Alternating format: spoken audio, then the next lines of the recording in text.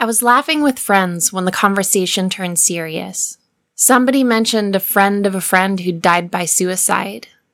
The familiar nausea rose in my chest.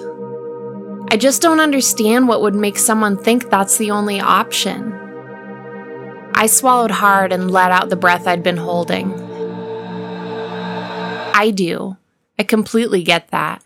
I've been there. They stared, eyes wide. Finally, he asked what it's like to want to die. So I told them about the pain, the exhaustion, the constant rattling fear. I said it felt like dying of a terrible disease and wishing I could hurry it up because things would only get worse. Depression and suicide are still taboo in our culture, so it's no wonder my friends were shocked. But the stigma is even greater in the church. As Christians, we are called to be the light of the world, a refuge for the broken and weary. But we can't reach people in this darkness if we don't understand it. So here are some things you need to know about suicide and depression. It's not just mental and emotional. We might not even be sad. The phrase mental illness makes it seem like it's just in our heads, but it's not. Depression is deeply physical. For many, chest pain leads people to believe they're having heart attacks, while migraines, stomach problems, and a weakened immune system are all common symptoms. I usually notice brain fog and memory problems first, then some unexplained irritation and the bone-deep weariness. In my worst seasons, I couldn't eat because of constant nausea, and my skin burned like every nerve was on fire. Now, this is controversial, but it's important. Suicidal people are not being selfish. While I desperately wanted to make the pain stop, dying also seemed like the most selfless thing to do. The intense shame and self-hatred can make us believe we're toxic, so it seemed like dying would be a blessing to those close to us. Of course, that's not how it feels if you've lost someone to suicide. It probably feels like your loved one didn't consider how it would shatter you to lose them, how it would leave you with so many unanswered questions.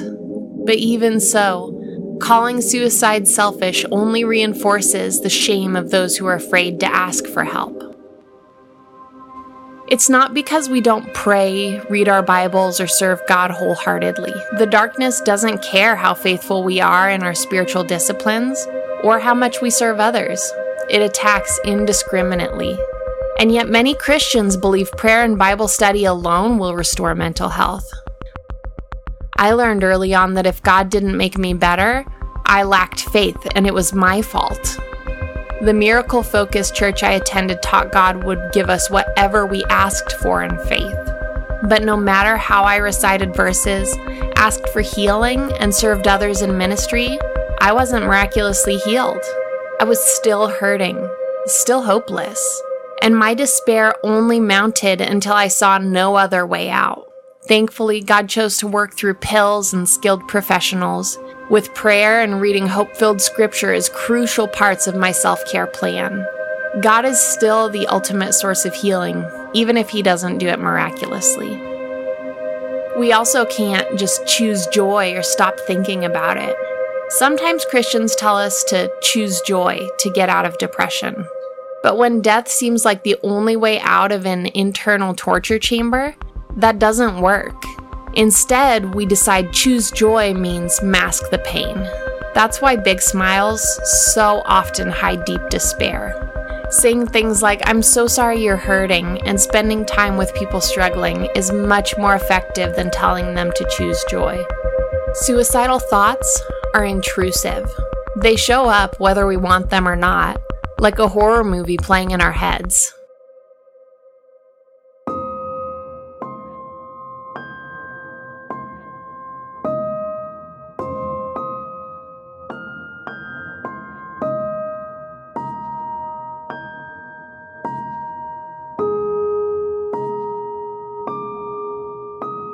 Several years ago, I was part of an incredible church, co-directing a nonprofit and serving in the youth ministry.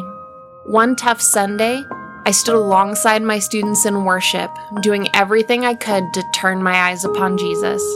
I told him I loved him and I would praise him anyway, even if I always felt like that. But when I closed my eyes, all I could see was an image of my body swinging from the rafters. And I didn't tell anyone. See, we know we're not supposed to have these thoughts, so we don't tell.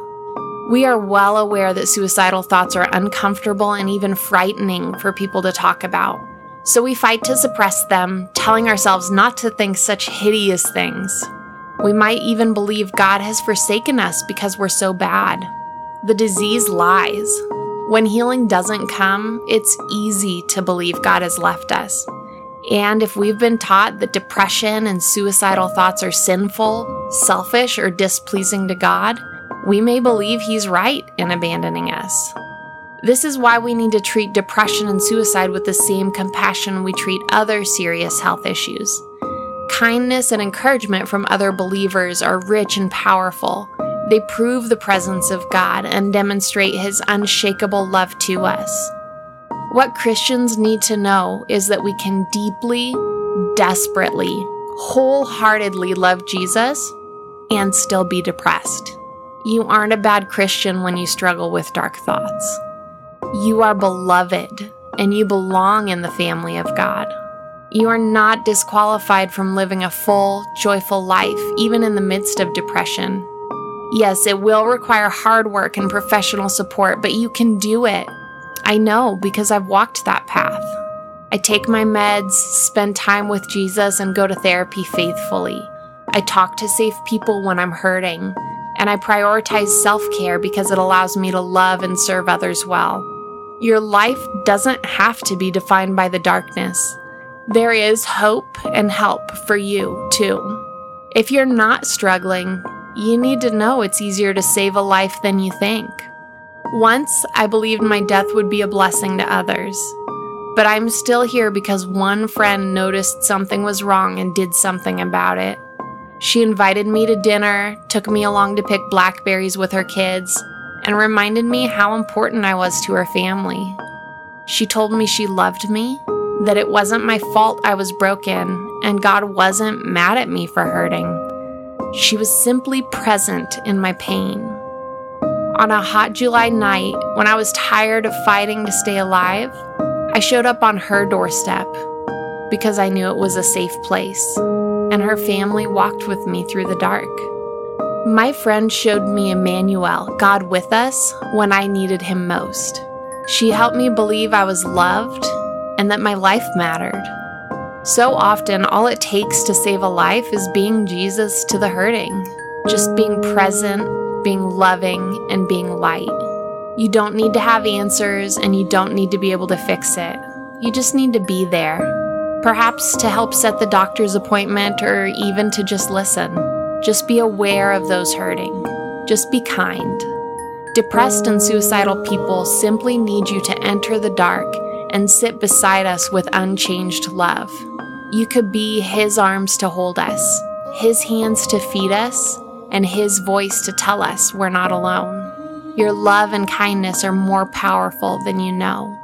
Depression and suicide are serious issues, and my heart breaks with those of you facing them. If you need to talk, or you know somebody struggling, call the National Suicide Prevention Lifeline at 1-800-273-TALK. That's 1-800-273-8255.